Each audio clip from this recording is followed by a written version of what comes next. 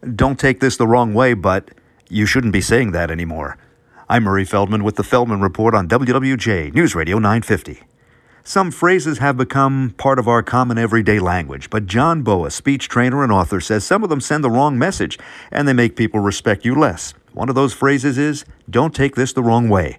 John Bowe says the self-serving logic behind it is that if you tell people in advance you're going to be rude, it's okay to be rude. Wrong, he says. Another one to avoid, just a friendly reminder. He says it's an indirect attempt to demand attention or a faster response. It's kind of like saying, I'm going to tell you something that will probably bug you. On the subject of getting a faster response, one way some people have found to boost their email response rate is to put the word response needed in the subject line and do it in capital letters. That should do it, even though communications expert John Bowe might not approve of that one. With the Feldman Report, I'm Murray Feldman, WWJ News Radio 950.